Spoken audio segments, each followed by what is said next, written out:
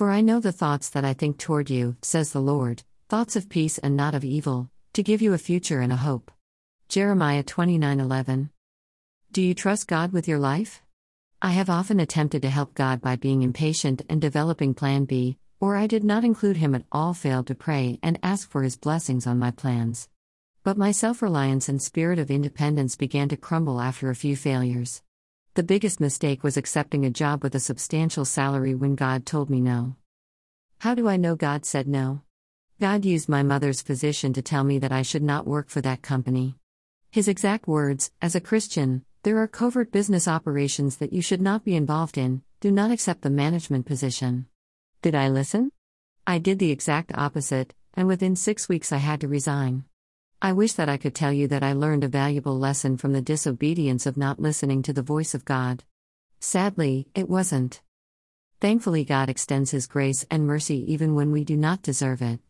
Fast forward a few years, not only do I pray, but I patiently wait for God's answer. How do you know that it's God talking to you? Believers have a privilege that unbelievers do not possess, but because you are not my sheep, you refuse to believe. My sheep listen to my voice, I know them, and they follow me. I give them eternal life, and they will never perish. No one can snatch them out of my hand. John 10:26-28. The answer to recognizing when God speaks, whether it is through the Scriptures, the Holy Spirit who speaks to us in various ways, especially through our thoughts, or the person that gave us the warning of don't do it, is only possible through our faith. Faith is blind belief in everything that we know of God. It is our decision to accept the Holy Scriptures sola scriptura, as the divine authority and the voice of God.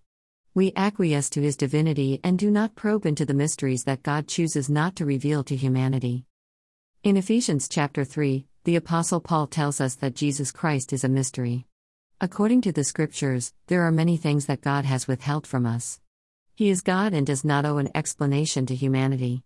And rightfully so, with the knowledge we have, many of us struggle with believing and accepting the truth from the Scriptures in the Bible. Pathway to God, hearing His voice. If you ask anything in my name, I will do it. John 14:14. When Jesus was speaking to His disciples, He made it clear that our prayers must be prayed in His name. Jesus said to him, I am the way, and the truth, and the life. No one comes to the Father except through me. John 14:6. Jesus, our intercessor, is the only way to God the Father. And how is the Holy Spirit involved in the pathway of prayer? And the Holy Spirit helps us in our weakness. For example, we don't know what God wants us to pray for. But the Holy Spirit prays for us with groanings that cannot be expressed in words. Romans 8:26. Let's look at a practical example. You accept employment with an agreed salary paid biweekly. You have faith and trust in the employer that they will keep their word. Prior to interviewing, you did prior research on the company's business culture and financial stability. Still, chances are you only met and interacted with the human resources department and interviewed with and met your manager. You did not meet the CEO or the board of trustees, yet you accepted the position without meeting the individuals who own stock, make the decisions, and develop the policies, which may change according to the economy. Information regarding the solvency of the company stays behind closed doors on an executive level. The company could have a history of thriving profit margins, yet, within days take a nosedive, plummeting into bankruptcy with loss of your employment, benefits, and pensions. Yet, we have little to no faith in our Creator. Behold, I am the Lord, the God of all flesh. Is there anything too hard for me? Jeremiah 32:27. I heard a very interesting sermon from a theologian. It took Noah 120 years to build the ark. The scoffers laughed as they continued to watch the aged man. Our minds are so distracted that do not receive the spiritual insight wisdom that God desires for us to possess. I just read Genesis 7 again. We are referring to the entire earth with animals, birds, and creeping things scattered throughout the earth in various locations. This is the supernatural act that we do not think about. How did Noah get the animals, birds, and creeping things into the ark? The clean, 7 by 7, and the unclean, 2 by 2. Divine intervention. That is the only way that all of the animals fit in the ark. The ark did not have modern technology. Genesis 6:14-16 gives us God's directions for building the ark. Go for wood and pitch, a resinous substance. For 40 days and nights, the waterproof ark floated on waters covering the entire earth. Inside all life was sustained by the Creator of every living thing on this earth.